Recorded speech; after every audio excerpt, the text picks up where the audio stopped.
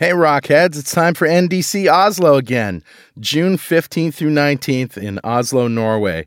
Richard and I will be there, of course, as well as all your favorite speakers. World-class stuff here, folks. ndc-oslo.com. We'll see you there. .NET Rocks, episode 1119, with guest Scott Hunter.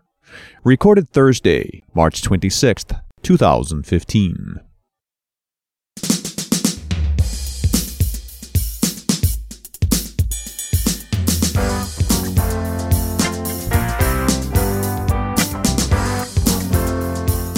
And here we are again. It's Carl Franklin. And Richard Campbell. For another hour of .NET Rocks. Scott Hunter is here. I'm very excited about this show, Richard. Absolutely, man. It's exciting times in technology.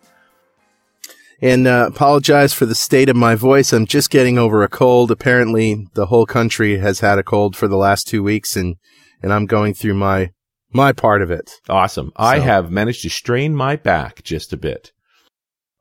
Well, it's the Infirm Show, ladies and gentlemen. Is. Ask me how I strained my back. Okay, I'm game. How? Scored my 34-inch curved LG monitor with the 3840 by 1440 display.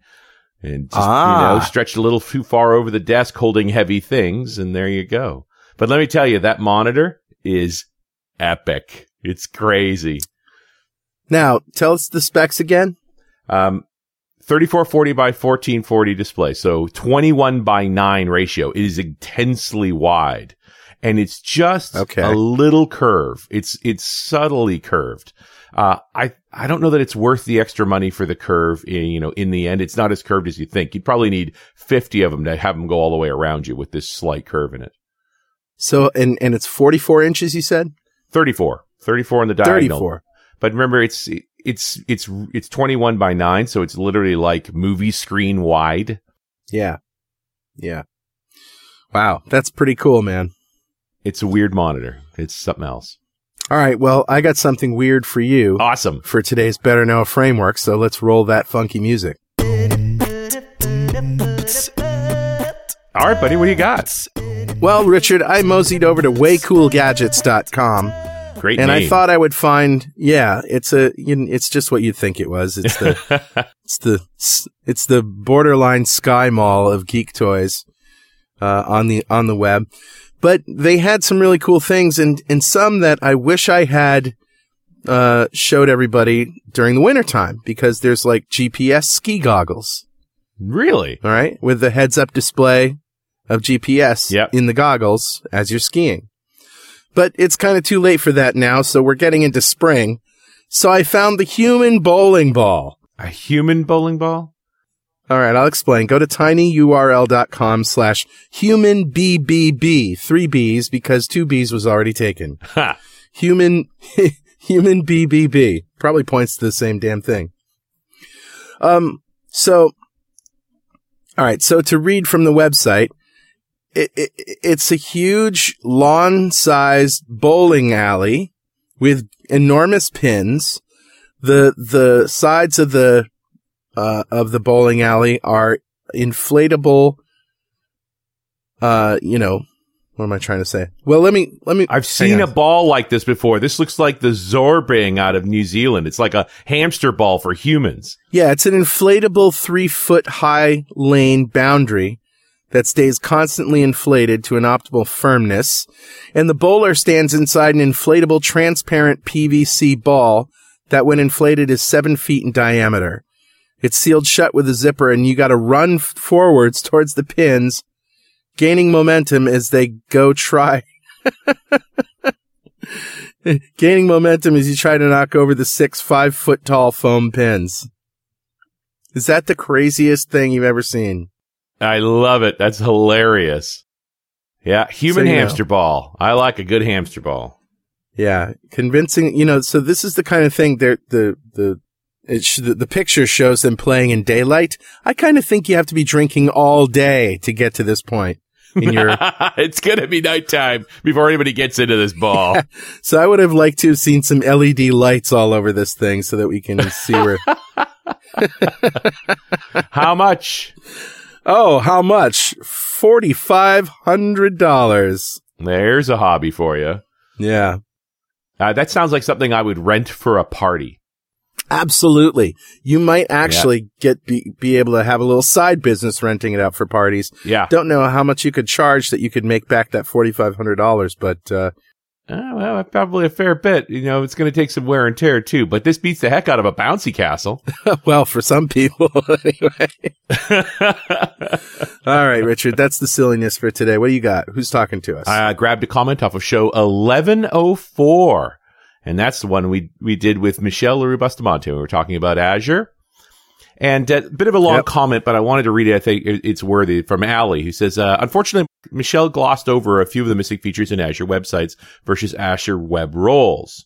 The point seemed to be missed by many, including Michelle, is the fact that Azure Web Sites has been created as a least common denominator among different platforms, including .NET, Ruby, Python, and so on, abstracting the OS and many of its features. As such, it does not and cannot give you the wealth of underlying platform features.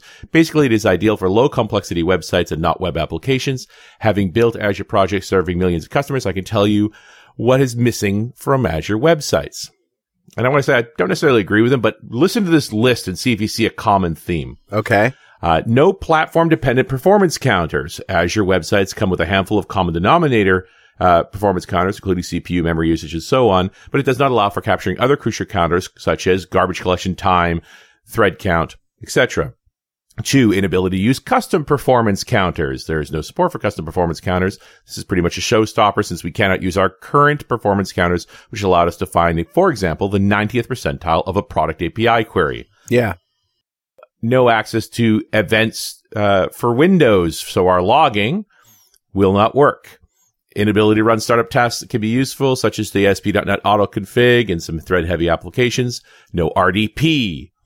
And memory dumps can be generated through the API, but cannot access the SOS DLL or MSC or Docs DLL used to analyze the dump. And logging with event ID cannot be wired up to SCOM since we cannot use Windows event log for logging. See any common themes there, dude? Yeah. So clearly, Ali has built some seriously advanced software, and he's gone all in around ETW and perf counters and is finding his code won't run in Azure Web Sites. And I would be kind of surprised if his code ran in Azure Web Roles, too, because that seems unlikely also.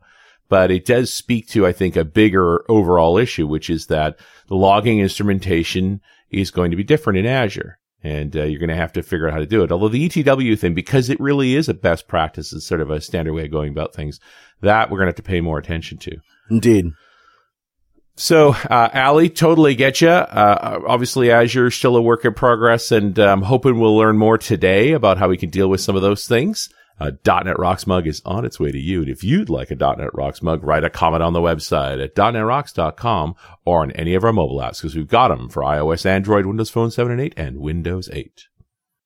And that brings us to our guest. Scott Hunter is Director of Program Management on the App Plat team. His team is .NET on the server, ASP.NET, WCF, Entity Framework, also Visual Studio Web Tooling, NuGet, Azure SDKs, Azure Redis Cache, and Azure API Management. Welcome, Scott. Hey, how's it going, guys? Great to have you back, sir. You the man. Seems like it's been a while, but it's not really been that long, I don't think. I think a couple months. Yeah, it was August of last year. Wow. Well, you guys have been up to a lot. We move at a cloud pace now, so.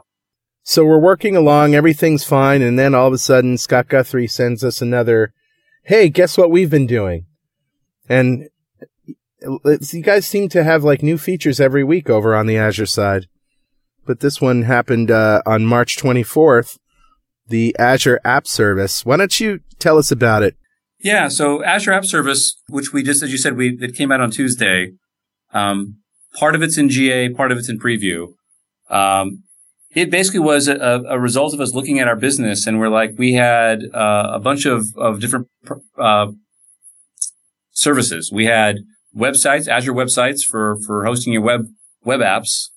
We had Azure Mobile Service for building mobile backends for your clients, be it a phone, tablet, or even honestly a desktop could use it as well. We had BizTalk services for doing some orchestration of stuff. And the reality is all of these things, when you think about it, they kind of overlap. And sure, right. I would challenge you that you could use a website to build a mobile backend. You sure? So how do you make the choice between website, mobile service? When do you do that, and where and why? And the same thing is, we have the BizTalk services, which have a lot of great capabilities, but maybe in their current form are harder to consume than they should be. And so what we kind of thought of is, and I'll tell you a funny story as well. And I want to see if it resonates with you guys. Okay. The question that you guys had from the previous show, kind of hits this a little bit, but we had people that would come to us and go, oh, you have Azure Web Sites. Well, I don't want to build a website. I'm going to build a mobile app. Right. Yeah. Right. And it feels weird. You're like, is the product name wrong? Because, technically a website just means, hey, any content hosted on a web server that can serve APIs, it can serve static files, it can serve server generated, text. I mean, any of those things. You're really just talking about a service that you speak to with HTTP or HTTPS. Yeah. Right. But people took the website name really hardcore, too strong sometimes, and said, oh, I don't want to build a static website. Right. And so it kind of led us to the point of saying, the other challenge thing about having, websites and mobile services and BizTalk services is that makes the pricing conversation kind of complicated, because as you start saying, hey, maybe I want to do some web, then I want to add some mobile, I want to add some orchestration. Well, then your pricing is all screwed up because you've got 3 different services with 3 different pricing models, and your brain implodes and you don't know what to do. Well, and immediately, because it's like I have to buy this service and this service and this service, it feels expensive, even if it isn't. Right. And so part of the goal with App Service, which we just announced on Tuesday, was to basically take all those products and put them together under one umbrella and under one pricing scheme, kind of simplifying the entire world. Hey, if you're building an app, be it a mobile app, a web app, or even doing some orchestration, all these things kind of go in building, that's where the term App Service came from, which is, hey, here's all the services that we think most commonly you would use to build an app. Right. And so we threw them under one umbrella. And that includes websites, because now I look at it and go, can I do a website there? Right. So we took Azure Web Sites and we rebranded it to Azure Web Apps. Right. All right. Under App Service. So App Service is made up of, you can do web apps, you can do mobile apps, you can do logic apps, and you can do API apps. So there's 4 app types. And once you're in App Service, one price, you can build any of those types of applications, web, mobile, logic, or API, under one unified pricing and one unified brand in Azure. So, Scott, the question for me is the experience of building these things the same? Or, am I using the same tools and the same dashboard, et cetera, to build the stuff that I did before that I'm familiar with? Or is there some sort of new way to do this that puts everything under one dashboard? Yeah, so let's talk about that. So let's talk about websites first, which now became web apps. Right. If you have a Azure website today, or you had one on Tuesday, it now magically became a web app. And if you go to the portal, nothing has changed at all. Your dashboard will look exactly the same. The feature sets that sit under look exactly the same. There's no work for you to do. You didn't lose any functionality, nor will you lose any functionality in the future. And so that's the first thing is we want to make sure as people understand, if you had an Azure website on Tuesday, you still have an Azure website today. It's just been renamed a web app. And the only place in the portal that you probably would see the change, if you want to go create a new one, now instead of saying, new website, there'll be a new web app. So I see. Website's the easiest one to explain. Website's the easiest one to explain away because nothing changed at all. Now, let's move to the next one. Let's talk about mobile apps. Now, this was a service that we today call mobile service, and you will still find mobile service if you have a mobile service based application. If you go to the portal, it will still be there as a mobile service, just like it was before. We don't want to break you at all. And that product is still exactly the same as it was before. Moving forward, we would prefer for you to build a mobile app instead of a mobile service. And let me explain the main difference between a mobile app and a mobile service.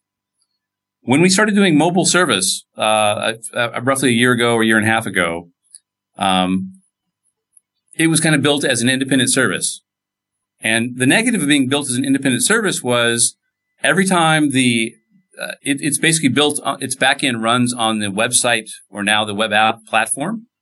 Every time the web app team added a new functionality like autoscale or backups or anything else, the mobile service team had to go add that same capability to their product. Right. And so that's not actually really good.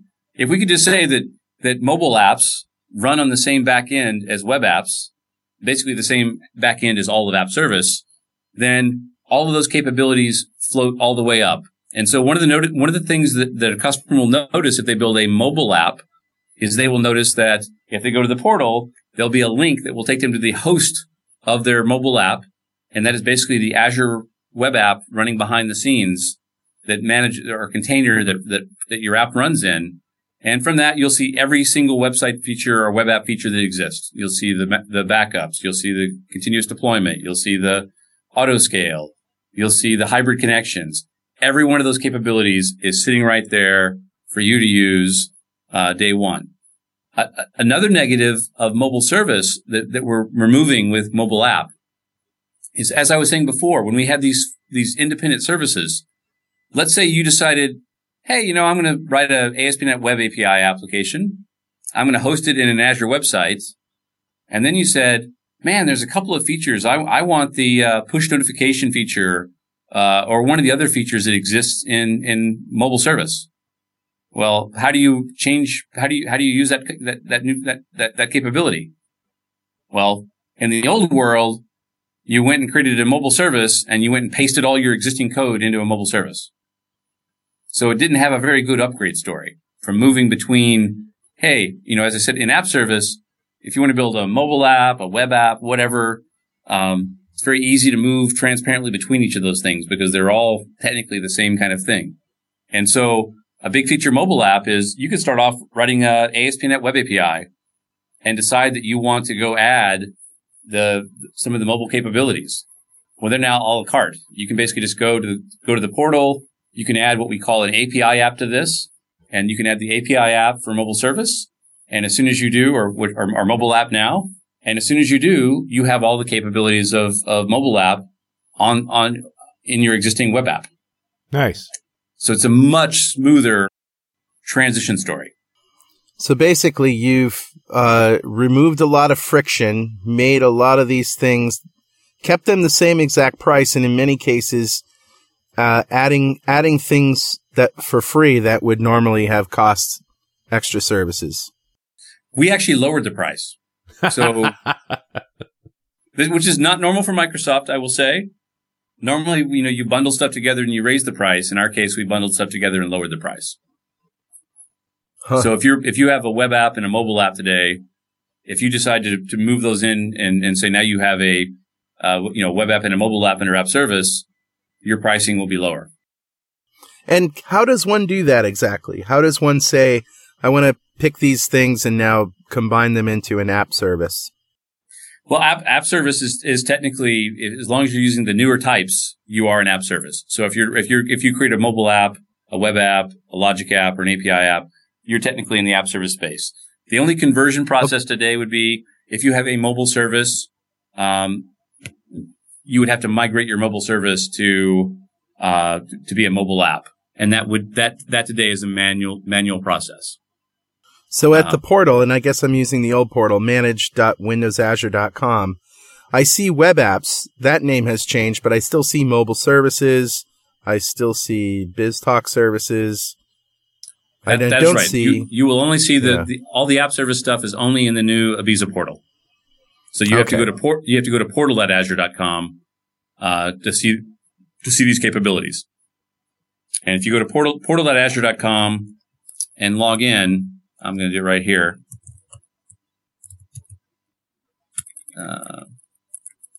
you will be able to see all the new capabilities.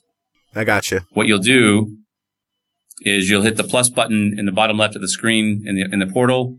That brings up the new items. And from the new items, you can click Web plus Mobile. And as soon as you do, you'll see Web App, Mobile App, Logic App, and API App. And API management and notification hub. Yeah, okay. Yep. Another cool, let's talk about API apps, and I'll show you another cool thing here is if you're in the portal, go back to the home page, click on the marketplace, and click API apps. When you do that, you're going to see a whole bunch of connectors. You're going to see, I'm looking at the screen here, SharePoint Server Connector, Salesforce Connector, Twitter Connector, Dropbox Connector, Facebook Connector, Yammer. There's a whole pile of these, Twilio, et cetera, et cetera, et cetera. The thinking here is, we know that everybody uses APIs. APIs are everywhere. And we have a new type in Azure called API apps. And API apps are kind of hard to describe in some ways because there's two forms of API apps. One is the consumption, and then one is the creation. That marketplace in the portal is showing the creation factor. To explain that, I might want to jump to Logic Apps as well. So Logic Apps, a great example of a Logic App, and this is a scenario that we actually wrote a demo on that we showed on Tuesday. I've got a legacy web application. And what I mean by that is I wrote it 4 or 5 years ago, and customer comes to the site, they fill in some customer information, they press save, and that data is saved to a SQL database. And then fast forward to a couple years down the road, and I am now managing all of my customers in Salesforce.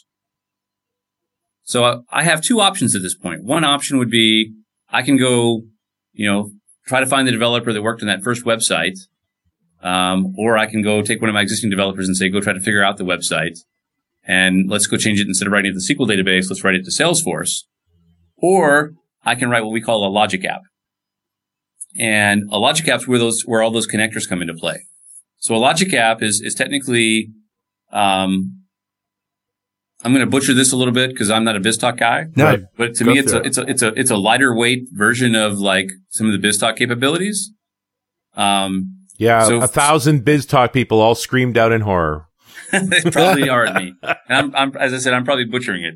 But it is really simple. You can go to the Azure portal, you click New Logic App, and in this case, what I might say is hey, every 5 minutes, or whatever interval I want to choose, I want to run an action. And then I go and I say, for my next action, I go look at a list of what we call API apps. And a variety of those are those connectors that we just saw in the marketplace. There's ones for SQL, there's ones for Twilio, there's one for Salesforce, Office 365, Oracle, a ton of both SaaS and enterprise, software offerings are there. And these are pretty powerful. I can go and say, hey, every 10 minutes, go run my next card. And for my next card, I'm going to write a SQL card. And what my SQL card is going to basically do is it's going to say, hey, every time you run this query to see if there's any work to do. And so in my case, I run a query to say, hey, did anybody add any new data to that customer database, that SQL database? If it runs and says, yes, I found some data, then I can write another SQL query which returns the data that I care about from that. So that's one step of it. Then I add another card, which is the Salesforce card. And I basically say, take the data that came from the previous card and use that to either create a new record in Salesforce or update the existing record in Salesforce. And so in the notion of it takes about five minutes to do this, or less than 5 minutes to do this, I create a Logic App, I add my interval, I add my SQL connector, I add my Salesforce connector. Wow, I've now said every time somebody goes and puts a record in the old system, grab that data and stick it in Salesforce. I didn't have to go find the developer that worked on that existing application. I'm able to modify that workflow without changing anything at all. And so, yeah, that's cool. You are the mashup management tool. Yes. And then in the demo we did on Tuesday, we took it a step further. We then threw in a Twilio card and said, hey, after all that happens, we're gonna text the customer or text the service department and tell them, hey, we just added a new record. Maybe you should go take a look at this and call the customer. This is stuff that I did in a web job just last month. A web job attached to a website that runs on an interval and checks in the database for new orders, and anytime I get a new order, sends me a text. How many lines of code was that? That kind of thing. There was just a few, but yeah, I know, I get what you're saying. I'm not defending that this is, you could just do a web job, because I see the difference. I had to write all that code myself. I had to get the Twilio API handle and all the syntax for sending a text, and I had to go to the database and pull stuff out, and I get that the API connector just lets you do that. It does. One of the cooler things is we were thinking about the same thing when we were doing that demo. We're like, hey, we can just write a web job for this. And we threw in one additional thing in our workflow that made it much harder to do in the web job than it was able to do in the Logic app. And so the next step was, as part of this demo that we did, is at some point the service technician has a mobile app and they say, hey, we're done working on the car. And when that happens, we trigger a text message to the customer telling the customer, hey, your car's ready, come get your car. Now, the fun part here is then we put another card in the workflow that says, wait 2 weeks, and then send an email using the SMTP connector. And your sent email says, thank you for having your car serviced at blah, blah, blah. Please let us know if you're happy with the service you received. Putting a 2-week delay in your code is challenging. I mean, if you're writing a web job, what you would do is you would have a date timestamp somewhere that you stick in a database, and then you'd poll that on a regular basis and say, hey, any records that are greater than, X number of days, react on these. But in the workflow designer, man, super simple. You just say, hey, just wait 2 weeks. Yeah. So those are when Logic you app. said just wait 2 weeks, I'm like, wait a second. Wait 2 weeks is hard. It is. Yeah. Hey, Richard. Yeah, buddy. You know what time it is? It must be that happy time again. You know it. It's time to write an API app that texts me whenever a listener laughs at one of my jokes. Scott Hunter, this shit doesn't work. What's wrong? I haven't gotten any texts, man. If a workflow never gets invoked, is it really a workflow? Actually, it's time to give away a Music to Code by CD and DVD set. 3 25-minute quiet and groovy instrumentals designed to get you into a state of flow and keep you there. Let's see what all the fuss is about. .NET Rocks fans are being more productive with Music to Code by. Check it out at mtcb.pwop.com. Awesome, dude. Who's our winner? Today's winner, Richard, is Mark Robinson from the UK. Congratulations, Mark. Yeah. Golf clap for you, sir. Mark just won Music to Code by. I'm still a little stunned at how much people are claiming this works for them. I really just can't believe it. People are. I feel like you've really just put a focus, no pun intended, on intentional move to flow. Yeah, I found somebody, my dentist told me. No. My dentist has it on when the dental hygienists are doing cleaning and stuff, and they say it's just like, it gets them in the zone. Normally they have the TV on at my dentist. They have a little TV right in front of you so you can watch the news. What could be more stress inductive than watching the news while somebody's in your mouth with a sharp instrument? That's it. Metal things poking in your mouth and airplanes are crashing and the world is on fire. Well, if you don't know what we're doing here, go to .NETRocks.com, click on the big Get Free Stuff button, answer a few questions, and join the .NET Rocks fan club. We have thousands of members all over the world. In every show, we like to give away stuff from our sponsors. And every December, we give away a $5,000 technology shopping spree to one lucky member of the .NET Rocks fan club. But you got to sign up to win. And we like to ask our guests Scott Hunter, if you had $5,000 to spend on technology today, what would you buy? And the human bowling ball is off the table. But in the price range. In the price range, but do you really want an Apple Watch? Yep. Cool. I want to at least try one out. You're going to need an Apple phone too, right? I already have an Apple phone. Okay, there you go. You want to know. You don't have a band? Because I just saw the announcement that the SDK for iOS for the band came out. I have a Fitbit. Okay. So I've been using a Fitbit for the last couple of years. It's funny, the watch, people are polarized on the watch. And, Yes. I think the way that I look at the watch is I'm already wearing a band. I would actually call my band not attractive today. Mm-hmm. I don't really care about what the functionality of the device. I want the fitness capability that my current band produces. Right. If I get that in a sexier form factor, I think the Apple Watch is more about fashion than it is about, hey, what can it do? How does it make you, does it make my phone better? I think that's the wrong way to look at it. It's like, okay, I'm wearing a crappy plastic thing on my arm today. You've also made me think of something else, which is when the iPhone came out, the idea of the glass phone was a novel idea. I mean, now it's everywhere, as everybody's copied it. But one could argue back in 2006, Apple made the first really beautiful phone.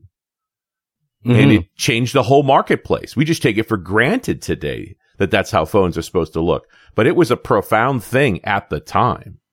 There's another thing going on here. It's funny now how generic it's become. When Steve got on stage back in 2007 or whatever it was funny because he was showing all these plastic phones. Yes. Well, now every phone's a black slab.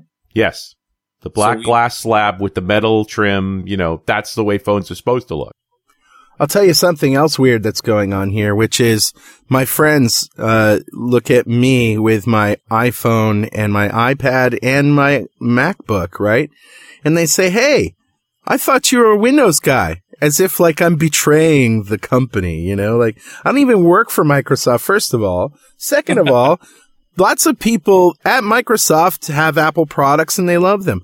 And this isn't unnormal. It's abnormal based on the past, based on what vibes people got because they were loyal to their brand or whatever. But man, this is today. It's just a different world. We all have devices from all kinds of manufacturers. Even Satya, right, has an iPhone, doesn't he? I'm not sure what Satya has, but I think that there's a profound difference in Microsoft today, which is if you look at Microsoft of 10 years ago, Microsoft today is about having our software work on every platform. Right. Whether you have Android, whether you have iOS, whether you have Mac, whether you have Windows, our Skype, Office, all of it works everywhere. And so you can interchangeably move between all these devices and Microsoft products work across the board. I mean, I'm doing the same thing, with the effort my team's doing with ASP.NET 5 and .NET Core 5. I'm likely to be traveling with a Mac just because I want to be able to show that I can run ASP.NET, on Mac. Scott, I would argue even one step further that Microsoft has always been about trying to run on every platform. And even the Silverlight initiative was about trying to run on every platform.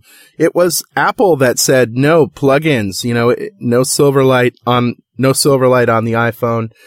And that was okay, now we have to come up with some other way to get everywhere. The focus went to HTML. And now Xamarin comes along and says, no, we can run C# and put it on an iPhone. And Microsoft embraces it. So I think Microsoft has always wanted to run everywhere and tried to run everywhere on every device. It's other situations in the marketplace that prevented that. So, but I think that the serious profound change is just the getting rid of the whole Apple is evil, Google is evil, we'll partner with them, we'll run on their stuff, we'll use their stuff, and we won't feel like traitors, we'll embrace what the rest of the world is using. Well, the outcome of it all is amazing. I mean, even at work here, I can put down in my PC, move to a web browser and pick up editing the same document. I can then put the web browser down, move to an iPad and edit the same document and then go back to the PC, and they're all synchronized. It's a spectacular workflow. You just move between whatever device. Yes, it is awesome. And I think it speaks to what the future really looks like, which is compute is everywhere and your identity and data just follow you from place to place. And this Azure App Services is just a great way to a great example of Microsoft just saying, all right, it doesn't matter what you want to do, where you want to run. We're putting it all under one roof. Yep, one umbrella. Yeah, this list of API connectors is pretty stunning. Box, Chatter, QuickBooks, Salesforce. And there's a bunch of Microsoft product in there, but there's a bunch of non-Microsoft product in there too. Yeah, the goal was to have a lot of SaaS and enterprise products outside of Microsoft products, because we assume that people today are moving data back and forth between all these platforms. Right. And that's kind of the goal is we want App Service to be kind of the glue that lets you plug. If you happen to have, a SaaS and you've got some Microsoft Office 365, for example, and you want to wire those together, we think App Service is a great way to do that. We haven't talked about the final app type, which is API app. So how much code am I now needing to write to glue these pieces together? Like, is this more declarative than it is? Because I'm used to writing this code. Like, I live with a lot of this code. Getting rid of it would make me happy. How shallow, how simple is it?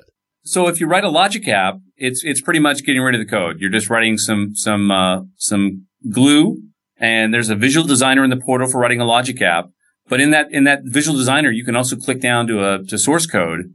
And in source code, basically all it is it's a JSON format of actions, one after another, tied together. So it means that if there's something the portal doesn't let you do because the designer's not rich enough, you can always drop down and get into the actual underlying JSON behind the workflow. So almost an if this, then that kind of thing, but you can get to the code if you have to. Exactly. Awesome. Now, we also want to make those same connectors pretty simple to call from regular code, whether it be .NET, Java, Node, whatever as well. And so another goal of the platform is to make calling what we call API apps or those connectors you see in the marketplace super, super simple. So a great example of this is let's think of like the Twitter one. Mm-hmm. So let's say you want to, you go create the Twitter API app, and then you decide in your .NET code you want to go and call that app. Traditionally, talking to something like Twitter requires OAuth handshakes and all that kind of stuff. And that's another aspect of the platform. The platform pushes that away for you. So all I've got to do to call that Twitter connector is I have to be able to authenticate to what we call our gateway. And once I can authenticate the gateway, we do all the OAuth flows for you. So what happens is you'll go in the portal and you'll actually configure your authentication for that Twitter connector in the portal. And once you've done that, we keep the creds stuck away in a private place in the portal. Right. And then calling it for you is as simple as just writing technically one or two lines of C#. When this also, now I throw my IT hat on and go, I don't like the fact that I have to embed credentials to all of these API services in my apps. Yep. So, all these secret keys are going to be stored in your subscription in the portal. And because if you're in the new portal, the portal.azure.com, the Ibiza portal, it supports RBAC, which is role-based access control. I could basically say, hey, I've got one Twitter connector, which is the one that tweets on behalf of Microsoft, and I'm going to limit it to 3 people in the company that can call it. Right. And I've got another Twitter connector, which is on behalf of whoever's calling it, meaning that if Richard calls it tweets on behalf of you, Richard. If I call it tweets on behalf of me. I can make that available to everybody. I might have another Twitter connector, which is designed for like the ASP.NET team, and I can limit that to only people in the ASP.NET team can call that one. So nice. As you said, we're giving IT those controls to say, hey, you have all these connections to all these things, but you can control where the credentials are stored. They're not in the applications, and you can control who can actually call these things. That's awesome. Just a huge amount of potential. The architecture side of this, I think, is really important. We're just getting started, but we're excited internally. We think that people are going to like it when they see it. An awesome aspect of these API apps, all those connectors are technically what we call an API app. Right. And that's an overloaded term. And I know it's massively overloaded because, like, what is an API app? Well, that could be a web app that returns JSON. In our case, an API app means a few more things. And so I'll explain what these are. First off, I always want to say, if you want to write an API app, this is not like traditional 10 years ago Microsoft where it's like, hey, I want to become an API app. So I need to inherit from all these classes and use all these, change my application to look different. No. In this world, you can take any .NET, PHP, Node, Python, Java app that returns JSON, APIs that returns the JSON. If you want to turn it into an API app, you have to add one file to it, which is api-app.json. Before you upload it to our portal, and you become an API app. Huh. So this does not require a massive, changing of your application. But let me talk about how it does change. So let's say you have an API. You've written an API, and you want to share it in your company. Well, a benefit of an API app is one of the tenets of our model is we allow you to put your API, this means the source code for your API, including the API app.json file, into a package format very similar to NuGet. The benefit of that is a package contains a version. And a package can be put into a marketplace. Mm-hmm. And so what this allows us to do is when you're in the portal and you're seeing those existing connectors, well, they're in the public marketplace. We also will allow each organization to have a private marketplace just for themselves. Nice. Wow. Great. And so I could write an API for decoding VIN numbers, and I could put that into the private portal or the private marketplace for my company. That means any developer in my team that goes and looks at the Azure portal will say, hey, here's a list of all the APIs you can use.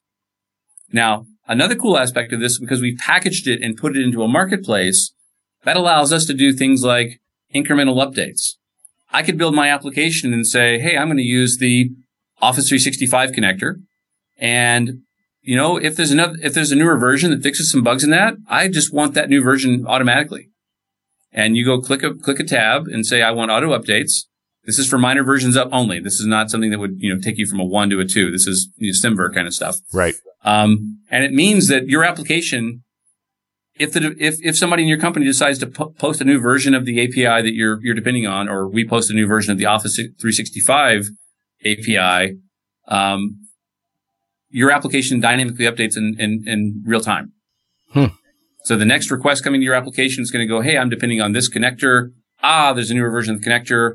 We're going to pull it down automatically, provision it, bam. There is no IT having to go and update all the applications in the org. They can be pushed dynamically. Another cool part of an API app and what makes an API app is metadata. So to be an API app, you have to have either a static list of Swagger metadata, and Swagger is a metadata definition format. There's a ton of these things, RAML, Waddle. Swagger is the one that we saw having the most popularity and the most usage out there in the world, and so we're currently using it. So you can either have Swagger being just as part of that API app.json file, it could be statically declared inside of there, or in the case of like an ASP.NET Web API, we automatically are injecting the Swashbuckle package, which is a NuGet package that dynamically walks over your Web API and generates the Swagger for you on the fly. Nice. The reason Swagger is important to us is I was talking about that logic designer before. Well, for that logic designer to know what methods it can call and what events it can fire, it has to find metadata. And so by having each of the API apps expose that metadata allows them to be richly used in things like the workflow designer. Nice. Okay. We also took Visual Studio. We shipped, as part of this release on Tuesday, we shipped SDK 2.5.1 for Azure. With that, we have a new feature in Visual Studio called Auto Rest. And what Auto Rest will do is I've got my application in Visual Studio and I'm like, hey, I want to call that Salesforce connector. How would I do that? Well, you right click on your project and you say, I want to add a Azure API App Client. And what that will do is that will then pop a dialog up and show you a list of all the API apps that are running in your subscription in Azure. And you'll select one. And when you select one, we go out to the endpoint for that API app, pull down its metadata, and we have a tool, the same tool we use to build the Azure SDKs, that then walks the metadata and generates you a rich client in C#. Wow. Wow. Hey, that almost feels light switch-ish. Light switch-ish? Yeah. Maybe ish, but the goal here, Light Switch was trying to be like a closed platform in some ways, and this is trying to say, we don't want to take any control away from you. This is like you can use as little or as much of this as you want and retain as much control as you want and hopefully never find the cliff. Right. Not trying to throw Light Switch under the bus, but it was good for building an app to a point, and then you had to go do something to get out, to get more control. Right. So obviously App Services requires portal.azure.com instead of the old portal. Right. Do you have any metrics on how many people are still using the old one versus the new one? And probably more importantly, if you're not using portal.azure.com, is there any reason not to? Is there anything that you can't do just as easily in the new portal that you could do in the old one? There's a lot more functionality in the new portal than there is in the old portal. So for example, like an Azure website, now web app, you can turn on a lot more features in the new portal than you can in the older portal. The biggest thing is, what about the other way around? The biggest thing is there are some features, like I'll give you an example. Azure Active Directory, you currently configure it in the old portal, not the new portal. If you're using an Azure website and you want to set up like continuous deployment from GitHub, you have to do that in the old portal versus the new portal. You can do Git in the new portal, but that's a local Git, not a Git hosted in like GitHub. So there are still some of those gaps. But there's a link to make it very easy typically to move back and forth between the two portals. So, and I think we'll continue to provide breadcrumbs. So if there's something that you need to do that's in the old portal, we'll give you a link to the old portal. We as a company are trying as fast as we can to move stuff from the old portal to the new portal. The main reason there are two portals is the design of the old portal, basically it has a series of features that scroll down the left side of the screen. And as Azure started growing faster and faster and faster and more services were showing up, it didn't scale. You can't have this endless scrolling list going down the left side of the screen. And so the information density was just not designed for all the stuff that we were throwing in the portal. And so the new portal is trying to solve some of those kinds of problems. And the old portal is very static in its design, meaning that basically all the data is in that left rail. And if you want to go find stuff, you'll have one node at the very top that shows every single thing you have, which can be overwhelming, or you have that left rail, with all these services that continue to go bigger and bigger and bigger. In the new portal, you can actually control your dashboard completely. So you could go say, hey, I know I've got 50 things, but I want these 7 or 8 things on my screen when I log in. And so you can completely customize, the layout and what's important to you versus just having a static list of 100 things. I feel like we could do a show on the new portal and probably not even in an hour be able to hit everything. Right. Now, I will say that a lot of folks, including myself, when I first did it, I struggled to move from the old portal to the new portal just because we're humans. We hate change, and it is different. Dude, you moved my cheese. We moved the cheese. And so, once you get there, I think after you use it, I decided last November that I was not going to use the old portal anymore except when I had to. And, I don't regret that change. Mm-hmm. Yeah, definitely an interesting set of steps here. And I mean, it's BizTalk. You mentioned it right off the bat, and this was one that sort of worried me because BizTalk's always been sort of a strange app, but it seems like it's really been decomposed into the stuff that matters. besides just the whole mashup side of thing and the workflow piece, you still got all these, I'm just digging into this, underlying communication protocols. I remember BizTalk when it was about EDI, back when EDI was a thing. Yeah. But you still supporting X12. Like, I could actually take an old EDI infrastructure, something I'd be using to say, talk to General Motors for parts, and run it in the cloud now. Yes. That's pretty serious, Scott. Like, holy man. Yeah, it's pretty cool. I think of the other way. What if I told you that you could use a workflow designer and bring your existing PHP code by adding a single JSON file? Seriously, that's I come from the other side of BizTalk, which is like, man, it seems like you had to go buy into all this infrastructure to make it work. And I think one of the goals of the new platform is, man, by the way, all that old BizTalk functionality, if you dig in the portal, yep, a lot of the BizTalk connectors exist in there. Some of the transforms and all the cool BizTalk stuff is still sitting in there, and it's available to use. But as I said, I can write, a simple .NET, a simple PHP, simple Node API, throw in a metadata file, and suddenly I can call it from workflow designers and stuff like that. And so the goal for us was to make the barrier to entry so small. Right. But still have all that rich capability there for the people that care about it. So, it just sort of opens the door up for all of this stuff. Just looking at all the different ways I could plug things together. And then, of course, because it's hosted in the cloud, you're no longer the one installing the server, the server and the services and all that kind of stuff. So it's just automatic. Well, as I recall, the price for BizTalk server was not trivial. Yeah. You're out of my league. I am not in that space. But I assume it is not trivial as well. Right. But power by the hour here, like this, it's going to be a different pricing. You're going to pay for the transactions. Richard, that laugh was much too evil. But, all that stuff together, the API apps, logic apps, mobile apps, and web apps, make up app service.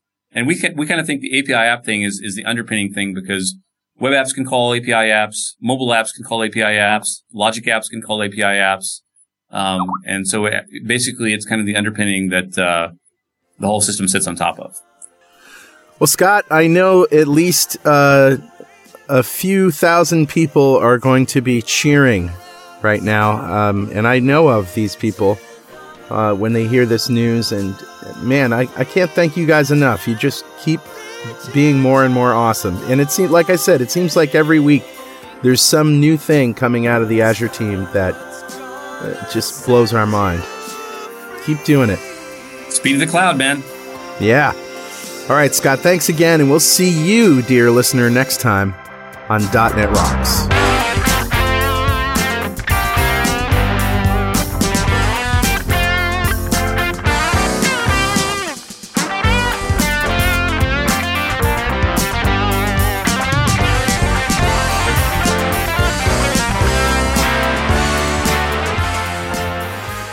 .NET Rocks is brought to you by Franklin's Net and produced by Pwop Studios, a full-service audio, video, and post-production facility located physically in New London, Connecticut, and, of course, in the cloud. Online at pwop.com. Visit our website at dotnetrocks.com for RSS feeds, downloads, mobile apps, comments, and access to the full archives going back to show number 1, recorded in September 2002. And make sure you check out our sponsors. They keep us in business. Now go write some code. See you next time. Got transmitter banned by the FCC. Yes, I'm